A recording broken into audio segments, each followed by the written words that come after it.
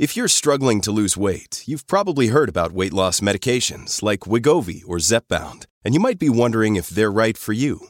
Meet PlushCare, a leading telehealth provider with doctors who are there for you day and night to partner with you in your weight loss journey. If you qualify, they can safely prescribe you medication from the comfort of your own home. To get started, visit plushcare.com/weightloss. That's plushcare.com/weightloss. plushcare.com/weightloss.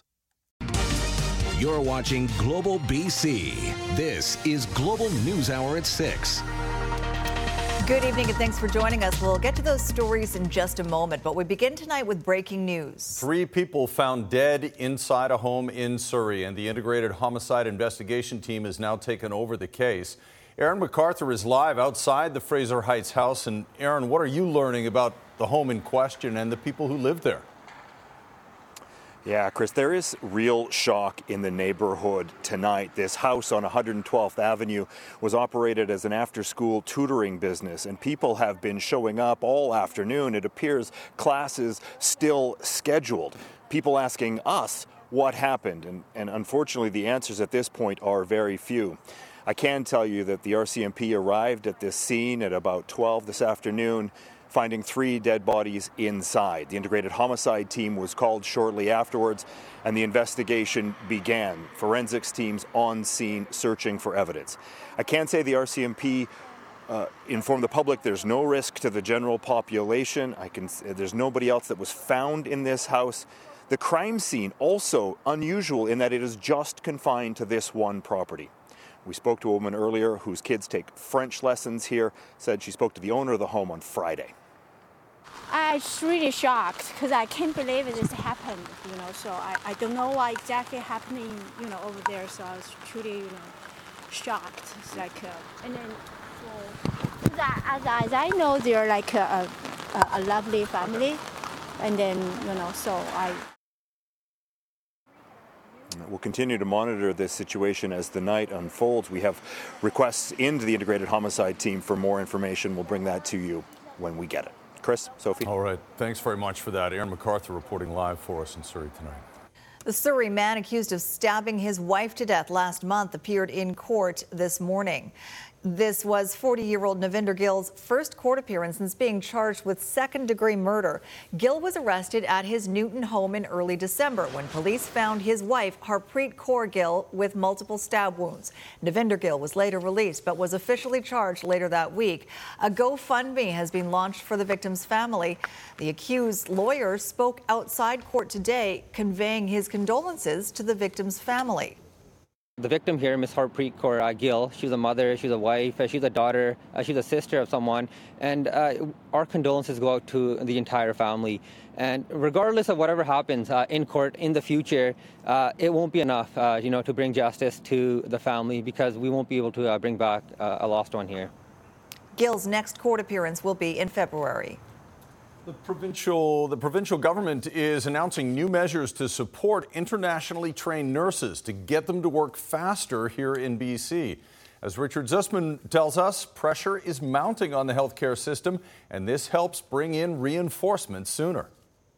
The BC government sending out an emergency call to speed up the process to get internationally trained nurses working here. Making sure that nobody is on the sidelines while we're facing this challenge in our healthcare system. That is our focus. That's what today's announcement is about. On Monday, the BC government using one of the few empty medical beds in the province as a backdrop, waiving more than $3,700 in costs for internationally educated nurses on applications and assessments, helping to fast-track the 2,000 nurses currently here in the province ready to work, and the 5,000 more who have inquired about coming here. This announcement means that there are nurses right now, 2,000 nurses right now that are in this approval pipeline that could be on the floor in hospitals within 90 days. But the BC Nurses Union quick to point out there are currently more than 5,200 nursing vacancies in BC.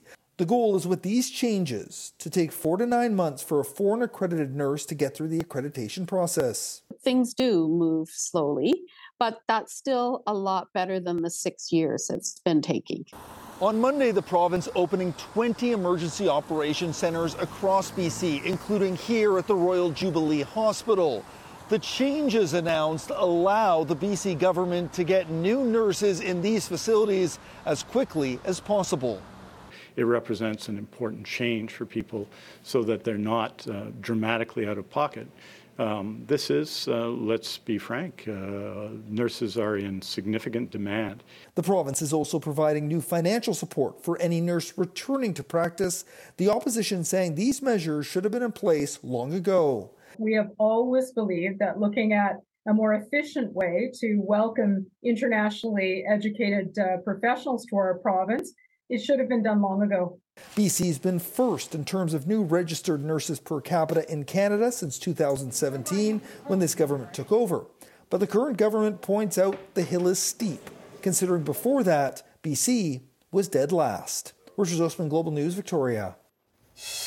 As always, there's more to it, and Keith Baldry has it for us. What do you know, Keith, about the current hospital capacity? We've been keeping an eye on that lately. Yeah, still a lot of people in hospital, Chris. Going into the weekend, more than 10,200 people were in hospital in BC. The numbers have gone down a little bit. So take a look at the current situation. As of today, 10,061 people are occupying beds, and that's down 165. That represents 109 capacity of base beds. So we're still over capacity when it comes to that, and it means 859 patients are in what are called surge beds that kick into action when we run out of base beds. And these are people in odd locations in hospitals, hallways, even closets, sunrooms and such. We've seen that in the past. That is a high number of people in those locations. Health Minister Adrian Dix saying the emergency operations centers that went into effect today were required because of a whole bunch of factors coming together at the worst possible time.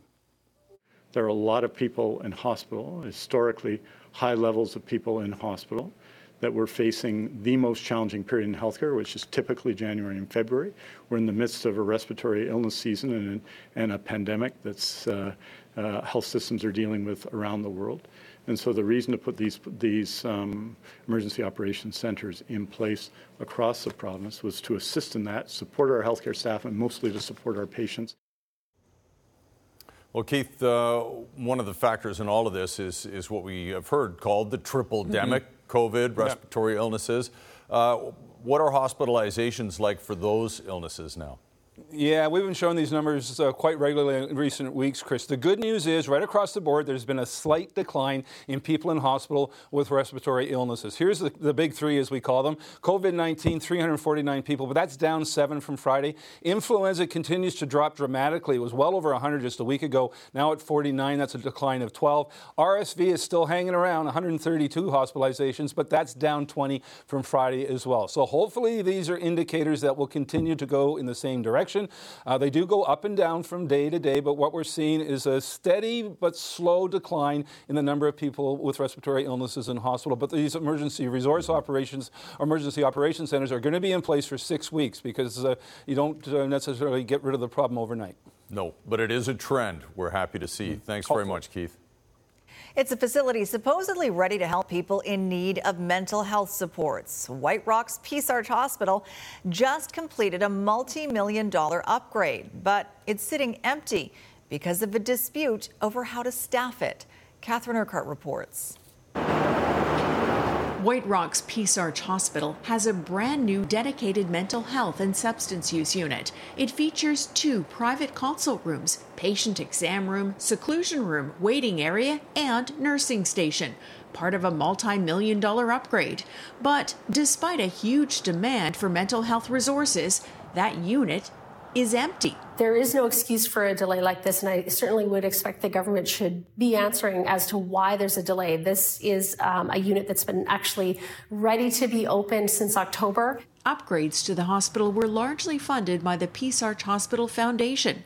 Sources have told Global News the mental health and substance use unit isn't open due to a battle over who will pay for staffing. With respect to issues around beds, I don't think you characterize it as a disagreement between the Ministry of Health and the health authorities. I don't think that's the case, and we're working to ensure that people have the services they need as soon as possible. According to last year's Special Committee on Reforming the Police Act, White Rock RCMP respond to 150 mental health calls every year. That translates to approximately 375 hours of police time spent at Peace Arch Hospital with those patients. These are specialized rooms that can be used to treat people who are in a mental health crisis. Instead of putting someone through an emergency room or having them sit in a waiting room. Fraser Health told Global News it's working to hire staff and fill the required roles as quickly as possible. As for when the new mental health and substance use unit might be operational, no timeline was provided. Catherine Urquhart, Global News. The RCMP say there's a 40% job vacancy at its emergency communication centres across Canada. The CUPE local representing RCMP emergency communication specialists says the staff shortage can put Canadians in danger and puts undue pressure on staff. They also say, as the first point of contact in an emergency, Canadians are often left with long waits for a response. The union is urging the public to write to the Minister of Public Safety and the RCMP Commissioner to help end the staffing issues. Another troubling escalation of violence on Vancouver's downtown east side, this time targeting police and paramedics. Amada Gahi reports. The response was quick and serious from the Vancouver police after they say paramedics responding to a call, and then later officers came under fire from a building above and a man with a pellet gun. It was somebody who was in an elevated position in one of the rooming houses shooting at them and their ambulance with a pellet gun. It happened late Sunday night. First responders were forced to take shelter while police arrived at the alleyway behind the Carnegie Community Center at Main and Hastings Street in the downtown east side. Officers were able to spot the shooter, who was reportedly firing through a window from a suite at the adjacent Maple Hotel. Anytime somebody's shooting projectiles at anybody, whether it's first responders or anybody from an elevated position, it's incredibly concerning. The emergency response team was called, and after a search of the building, police found and arrested a 45-year-old man. The person that we arrested, the person that we believe was shooting at both paramedics and police, is a man who is currently on bail for another violent crime, and he was also wanted BC-wide for theft. Scary incident, and it really highlights the risk that happens every day. Vancouver police say an officer suffered minor injuries. The paramedics were not hurt. The ambulance paramedics of BC quick to highlight concerns of this happening just months after a shooting at the Trail ambulance station last fall. These situations can happen anywhere, and it's really disturbing that somebody would do this to target paramedics who are there to help people. On the same night, police say a transit bus was also shot in the downtown east side and left with a shattered window. Given the location, the time, and the circumstances, we'll be looking closely to determine whether or not this is also the person who's responsible for what we believe was a shooting of a bus on Saturday morning in the area as well. Amada Gahi, Global News. A 40-year-old man has died after being stabbed last night just outside a Vancouver shelter.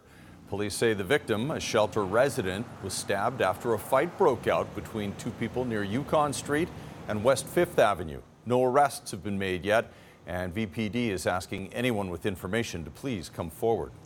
We are hearing tonight about problems at another Vancouver SRO. A resident of St. Helens Hotel on Granville says the elevator has been broken for months. A major challenge for those who live there, some of whom are seniors and people with disabilities. Krista Dow has more on why repairs are taking so long and the response from the province, who owns the building, and the society that manages it. Going up is way harder than going down. This is the easy part. Every day, it's a constant battle for Justin Brown, struggling up and down the stairs of the 6-story St. Helens SRO on Granville Street. It's tiring, man. I'm exhausted. I don't even have the energy to... Whenever I get home, I have to take a break before going up the stairs. The SRO, home to many seniors or people with health or addiction issues, or residents like Brown who has mobility challenges. He lives on the 4th floor of the 93-unit building. Its only elevator has been broken for 9 months, and despite repeated queries, Brown says nothing has been done. At first I was told it'll be fixed soon, and then we were told at the end of the summer it'll be fixed by the end of October. Atira, which manages the building, says the issue is due to a specific part that needed to be ordered from Italy, and the delays are from the province. Atira has done everything in its power to get this elevator fixed. Everything in its power. And the issue is with BC Housing, with the government? The issue is with getting authorizations from the government to fix it. Well, BC's premier says the government is taking a hard look at SROs. The SROs are actually feeding into our homelessness problem because during the summer when they're unlivable for people, they move out and they sleep in the park instead. We need to have a plan for phasing out the SROs, replacing them with dignified housing for people. Back at St. Helens, Atira says repairs will begin this week, but warns the elevator may still not work. Holds comfort for those who rely on that service. I'm angry, man. Like, I'm trying not to swear on the camera for the camera or whatever, but like, straight up, man, like, I'm choked. It shouldn't be dangerous for me to go home. It shouldn't be dangerous. Krista Dow, Global News. Pushing back against the return to work. Federal employees are being asked to show up at the office at least a few times a week, but many want to stay at home. How they're fighting it next on the News Hour. An investigation into the holiday horror show in Canadian air and rail travel. That's coming up. And making TransLink more accessible. How passengers will be able to see the difference later. Right now, though, flexible work-from-home arrangements are about to come to an end for federal government employees across the country. They've been mandated they have to return to the office at least a couple of times a week starting on Monday. And as Kylie Stanton reports, union reps say the timeline is creating big issues for workers in the capital region. Hold on. Despite the mishaps and some embarrassing moments. Can you hear me, Judge? It seems many Canadians have gotten used to the idea of working from home. But for federal employees, it's almost time to hang up the sweatpants. So currently what's being mandated to federal public sector workers coast to coast to coast is a return to the office for 2 to 3 days per week or 40 to 60% of their scheduled work time. And that's left many scrambling. A lot of folks have modified their childcare, their elder care, how they get to work. A lot of people have given up a second car or their primary car. It's going to be quite a culture shock. According to a recent survey of 3,800 Public Sector Association of Canada members, roughly 60% of respondents have been working entirely remotely. While nearly 30% are hybrid, only 4.5% have continued to work full-time in the workplace. When asked their thoughts on the mandatory hybrid work policy coming into effect, 86% were opposed and only 11% were for it. Probably part of it is not having a choice. If the new plan doesn't come with some rationale behind it for each individual, I think people are going to be less comfortable with it. But there are some that are truly looking forward to this shift. So this is really very welcome news. Since federal employees started working from home, the business community has seen a huge downturn in traffic. And while things have slowly started picking back up, there's still room for improvement. As they come back, that will be further strengthen the sort of recovery for our businesses. And again, increase that foot traffic and help those local businesses survive. But the union is currently in collective bargaining and has now filed a statutory freeze complaint against the employer with the Canadian Industrial Relations Board. Working from home or teleworking is a bargaining demand we have right now. So unilaterally changing the conditions of work is quite frankly against the law. The hybrid work model is expected to be fully implemented by the end of March. Kylie Stanton, Global News. Coming up, the U.S. West Coast takes a beating. The atmospheric river battering California and why it could get even worse. And backlash in Brazil, how the South American country is handling its own attempted insurrection. Extra busy for eastbound traffic at the Port Mann Bridge tonight after clearing a crash at mid-span and a stall just past the east end. Through a charitable partnership between Kermac Cares for Kids and Surrey Memorial Hospital, when you choose Kermac Collision and Auto Glass, you also support the Surrey Memorial Children's Health Center. I'm Trish Jewison in the Global Traffic Center.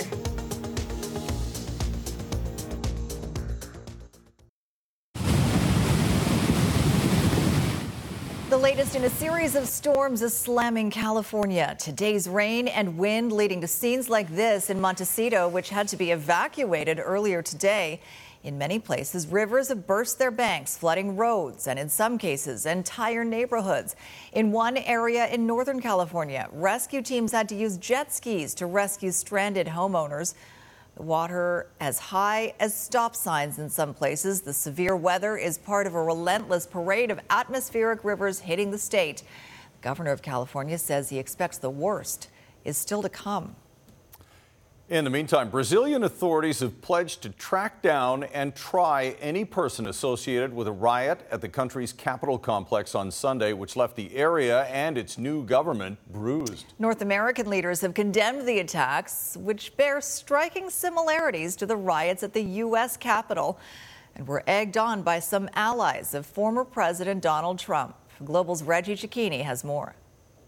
Security has been tightened and ordered restored at Brazil's capital. But the damages expose a deep political division across the country. On Sunday, supporters of Brazil's ousted president stormed the government headquarters. It followed baseless claims of election fraud and an unwillingness by Jair Bolsonaro to concede. You have a quasi-authoritarian right-wing former president who doesn't accept an election result. Brazil's new president, only days into his tenure, said those who took part would be found and punished. 1,200 have already been detained. There's been widespread global condemnation, including from North America's three leaders, who in a joint statement said their governments support the free will of the people of Brazil. It boils down more to what can we do together as an international community to make democracy deliver better for its citizens. Not at the rally, former President Bolsonaro, having fled to Florida. The Biden administration is now facing pressure to remove him from U.S. soil. This will be a question for the Brazilian investigation. The great lie, in some ways, was building and like a pressure cooker in Brasilia. The chaos bore striking similarities to the attempted insurrection at the U.S. Capitol, which sprouted from dangerous seeds. You have large numbers of pro-Bolsonaro supporters who have been fed a steady diet of conspiracy and misinformation and disinformation. Now, with a new president sworn in, he's tasked with piecing the country back together. I think he will be successful in sort of reaching out and trying to pursue policies that tack to the center. Until then, the world is watching as yet another democracy discovers cracks in its foundation. Reggie Cicchini, Global News, Washington.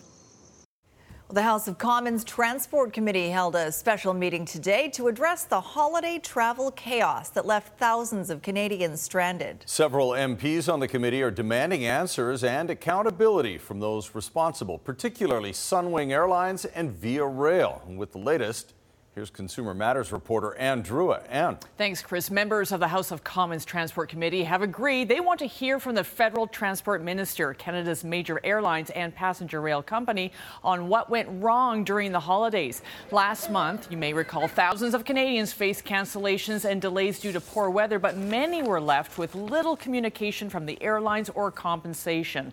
Some MPs on the standing committee said today the poor service travelers received could not be blamed solely on the weather, that Canadians deserve better, and that the handling of those disruptions was unacceptable. Others also stated how Canada's approach to air passenger rights is deeply flawed and has fallen short of the model set by the European Union, which airline advocates call the gold standard. We have a failed system in Canada for dealing with passenger rights. We have a clear roadmap for making changes to the legislation and the regulations that would allow us to catch up with the example set by the European Union. And we need to know from the minister when he plans to act, when he plans to table those changes. We should make sure that we don't simply scratch the surface here, that we once and for all get down to the bottom of why this has happened now for 2 travel seasons in a row and what can be done to prevent it from happening in the future, because quite frankly, Canadians deserve better. Meantime, the federal transport minister says he will appear before the standing committee on Thursday. In a statement, the minister's press secretary says it was the Liberal members of the committee who called the emergency meeting and also called for Via Rail and Sunwing to appear to give Canadians answers regarding the delays we saw over the holidays, which were unacceptable. And if you have a consumer issue for me, you can email me at consumermatters@globalnews.ca. All right, great. Thank you, Anne. Just ahead, BC researchers discover nature might have given us the key to stopping COVID. What local sea sponges have that might stop the virus in its tracks. Also tonight, beware in the backcountry why the avalanche risk is unusually high this year.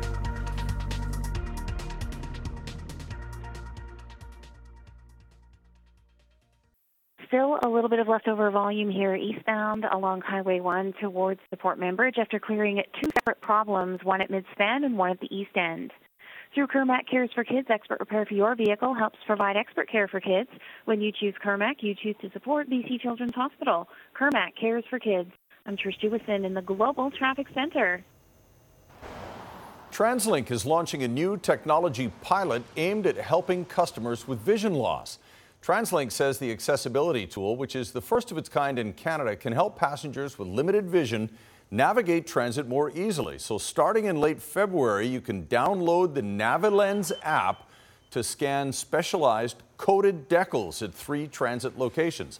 Once the decals are scanned, the app provides audio instructions that guide customers to bus stops and exact pickup points. The app can also identify nearby elevators and provide real-time information alerts. Great idea. In Health Matters tonight, UBC researchers say they have made what could be a huge breakthrough in the fight against COVID-19 and other viruses. As Travis Prasad shows us, the discoveries started with a humble sea sponge found only in BC. There's no question BC waters are beautiful, but it turns out they might also be medicinal. Everything is shut off. The virus is completely gone. It's pretty cool.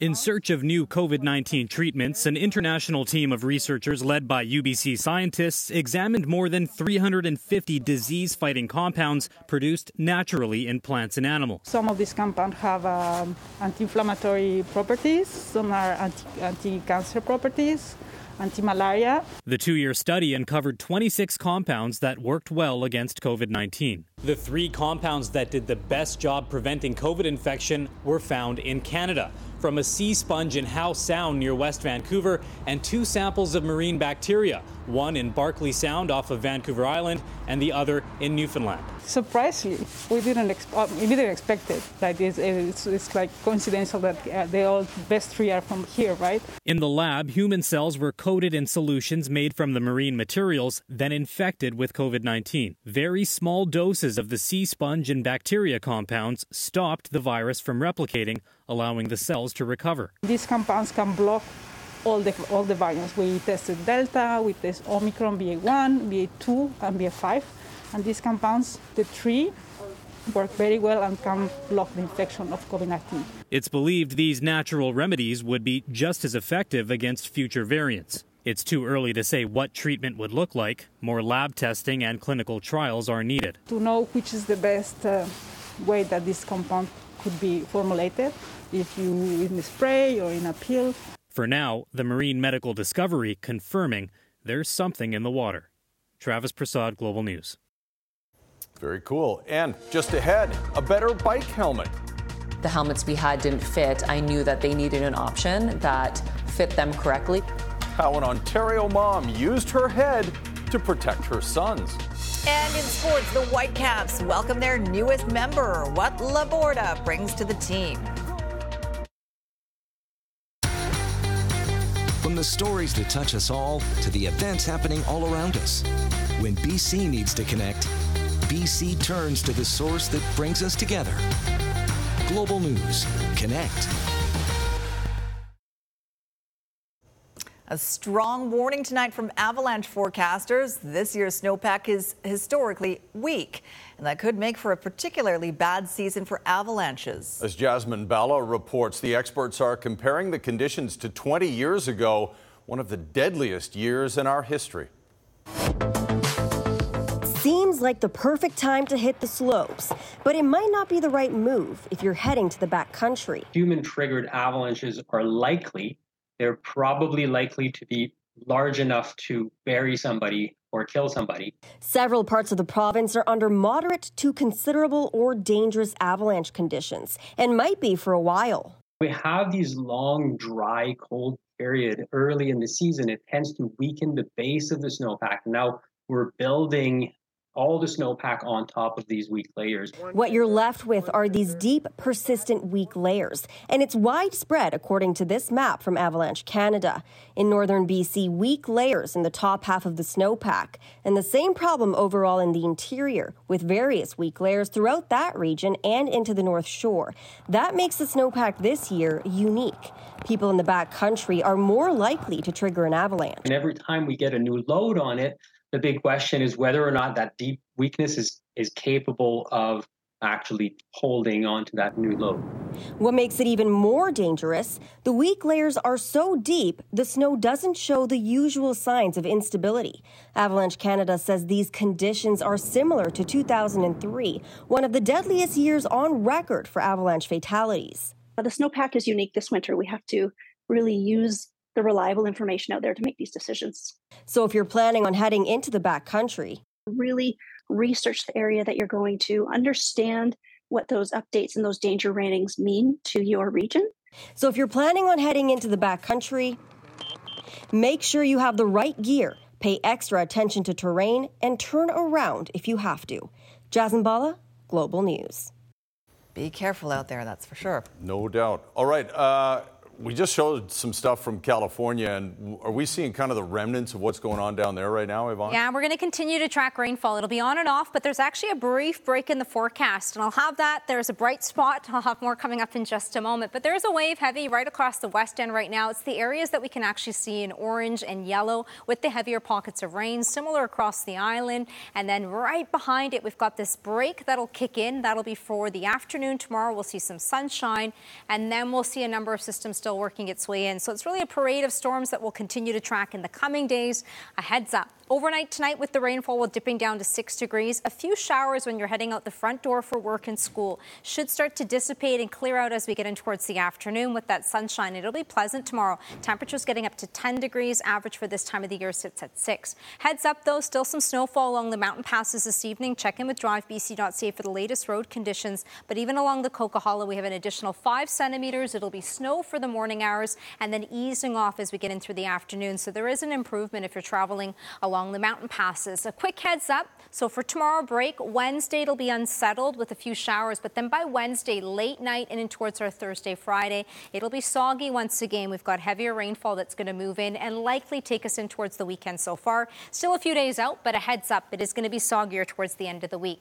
Now along coastal areas will bump up to 4 degrees. Inland with still a chance for some flurries will be for Smithers. We've had some dense fog and we'll continue to see it this evening for the central interior, Quesnel included within that. That should start to taper off through the day tomorrow. Southeastern corners and a few of the higher elevations, isolated flurries will be for the morning, clearing as we get in towards the afternoon.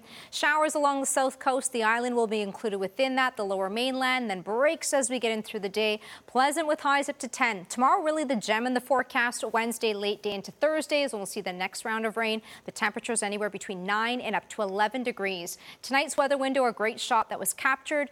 This was a sunrise, Vanier Park yesterday, and Denise took this great shot. Guys? Very cool. All right. Thanks, Yvonne. Squire just sat down. Well, actually, you were here. In plenty of time compared to normal. Snow running. Rare. I know. I don't know what's happening. Yeah. It's 2023. Must be a resolution. I'm trying to turn over a new leaf. That's working. Part of my, It's only the 10th or 9th, so. It's part of my New Year's resolution. What do you have?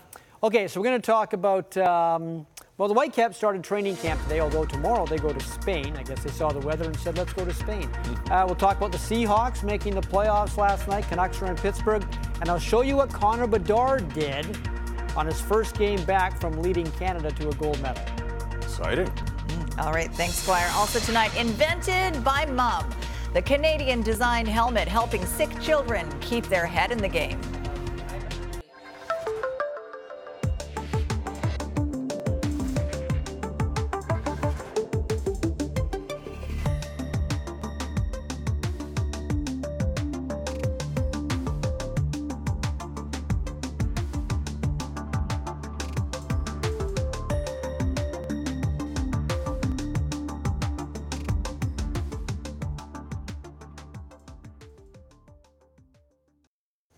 Okay, Squire's here with sports. Living La Borda Loco over there at the Whitecap. You've been waiting to say Really? that, I just literally popped into my head. Are you sure about that, or did that one start about 11 a.m.? No.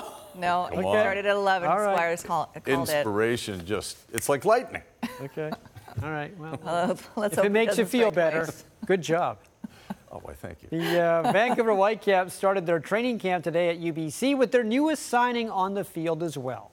Defender Matias Laborda, who comes from Uruguay. Vancouver's also going to add a striker in the near future. Their camp will be a traveling one. They'll also spend some time in Spain and Palm Springs. As for Laborda, he's 23. He's quick for a defender and someone a few other teams around the MLS were after. He's a good player. He's a guy that can play very well defensively. He's good. He's going to help also in the build-up, and he's bringing also winning habits. I would say he won the league last year in Uruguay. So of course we need to help him adapt to the new situation here with the league, because we know that the league is a good test for everyone who comes from outside. But I think he's going to help us. Ask not for whom the bell tolls. It no longer tolls for the Whitecaps. The bell that's been written across their uniform since day one will now be gone. The sponsorship has ended. The Whitecaps will soon have a new corporate name on their shirts. Don't know who it is yet, but there'll be a new one. Today is Bruce Boudreau's birthday. He is 67 years old. As a gift, he didn't have to watch tape of yesterday's game against the Jets. Tomorrow, the Canucks are in Pittsburgh, which means if you play defense like you did yesterday in Winnipeg, Sidney Crosby is really, really going to enjoy your visit. You're playing against, one of the best players to ever do it, and a couple other guys on their squad that's not too far behind. So we know we can do it. We've done it against McKinnon, McDavid, the top players in the league, and now we just got to figure out how to do it on a consistent basis when we need it the most. And tomorrow night against Crosby and Malkin and Letang and these guys, we got to be at our best in order to win again, and it starts tomorrow night. Matty Beniers, one of the best rookies in the NHL, leading Seattle, and boy, are the Kraken playing great this year. Taking on Montreal, going with the Powder Blues tonight. The Habs playing as bad as those uniforms look. Eli Tolvanen was a goal there to make it 1-0. Power play, one-timer from Daniel Sprong. That makes it 2-0, and Vincent Dunn. This is all in the first period. 3-0 for Seattle, and that is the same score, and they are now in the third period. Well, because they're hosting the Memorial Cup this year, the Kamloops Blazers want the best team they can have going into it. They're already the top team in BC, but they bulked up yesterday with a huge trade where they brought in Canadian gold medalist defenseman Olen Zellweger and forward Ryan Hofer from Everett for an incredible price tag. The Blazers gave Everett 4 players and 10 draft picks, 4 of which are first-rounders. It's a case for Kamloops of the future being right now. The market's extremely high this year. It's as high as it's ever been, and that's just what it took to get the one of the top defensemen in the country. So we believed that at some point it might take a lot of picks to get something of this magnitude done, and if it would have taken less, we would have given less. Definitely the best defenseman that I've seen in this league for a while, and not a huge guy, but a guy that plays the game the right way. His hands are so quick. I'm just excited to get out there and play with him. Connor Bedard was not tired from the World Juniors. Last night he returned to the Regina Pats and scored 4 goals. Yep. Can you imagine if the Canucks finished way down the standings and won the draft lottery and got that guy? Can you imagine? I know it's not likely to happen, but it's fun to think about it. In many ways, the Seattle Seahawks surprised everybody by making the playoffs, and it's proof that the game has not passed Pete Carroll by, the way some suggested it had before the season began. Not many at all thought Seattle would even challenge for a playoff spot, mind you, actually get one. This Saturday, they'll face San Francisco in the playoffs, but Pete Carroll, one of the most energetic and optimistic 71-year-olds on the planet, kept his players believing all year when everybody else was waiting for the Hawks' wings to get clipped. And we really just brushed it off. And so that wasn't a factor for us. Matter of fact, earlier in the year, people were thinking, they're really praising us for doing better than they thought. Well, we weren't satisfied with that either. So it's been hard. It's been a challenge. We haven't gotten it done the way we wanted to, but yet here we are now and we're ready to go. So we're going to be tough to play against right now. Our guys are going to be ready to go. And the good news keeps coming for Buffalo Bills defensive back Damar Hamlin. He left hospital in Cincinnati, flew home to Buffalo, where his home is, and the next stage of his recovery from his cardiac arrest, which was only a week ago, will continue in Buffalo. Doctors in Cincinnati at the hospital said he's already able to handle the physical therapy they have been giving him. And at the U18 for Women World Hockey Championships, Canada was a 4-2 winner over Sweden today, so the Canadian ladies are 2-0 at the tournament so far. And I know we got a little time to burn. You didn't know going in, but NCAA football started as a bit of a blowout in that first half, hey, Squire? Georgia and TCU. Incredible. I didn't get a chance to check the score. It's 24-7 in the second quarter or something. For Georgia. I think for Georgia. Yeah, you knew it. I didn't have to tell you. Well, it's great that TCU got to the final. It's nice to have a different team get to the final, but I think Georgia's going to be tough to beat. Yeah, you're right. I mean, it's easy for me to say now because they have a lead, but I would have said that before. Let's see what happens in the second half. Thanks, but the Seahawks are going to have trouble this Saturday against San Francisco. Oh, yeah. 9.5-point underdog. There you go. Wow. All right, thanks.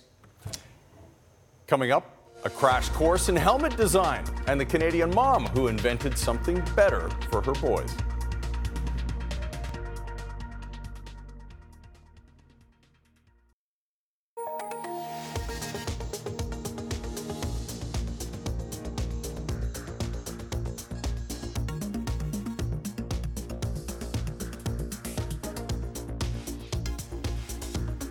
Kamal Karmali is here with a look ahead to Global News at 11. Kamal? New Westminster City Council is set to vote tonight on an action plan in response to that chaotic late November snowstorm that led to a record levels of traffic gridlock. Now, councillors in December had been pushing for municipalities across the Lower Mainland to put together what's called a snow summit, which would bring together municipalities, the province, and road maintenance contractors to discuss what went wrong and how to avoid it next time BC is slammed with a winter storm. So tonight, New West Council will vote on a motion requesting that snow summit to happen as soon as possible. We'll have the vote for you at 11. Sounds good. Thanks, Kamal.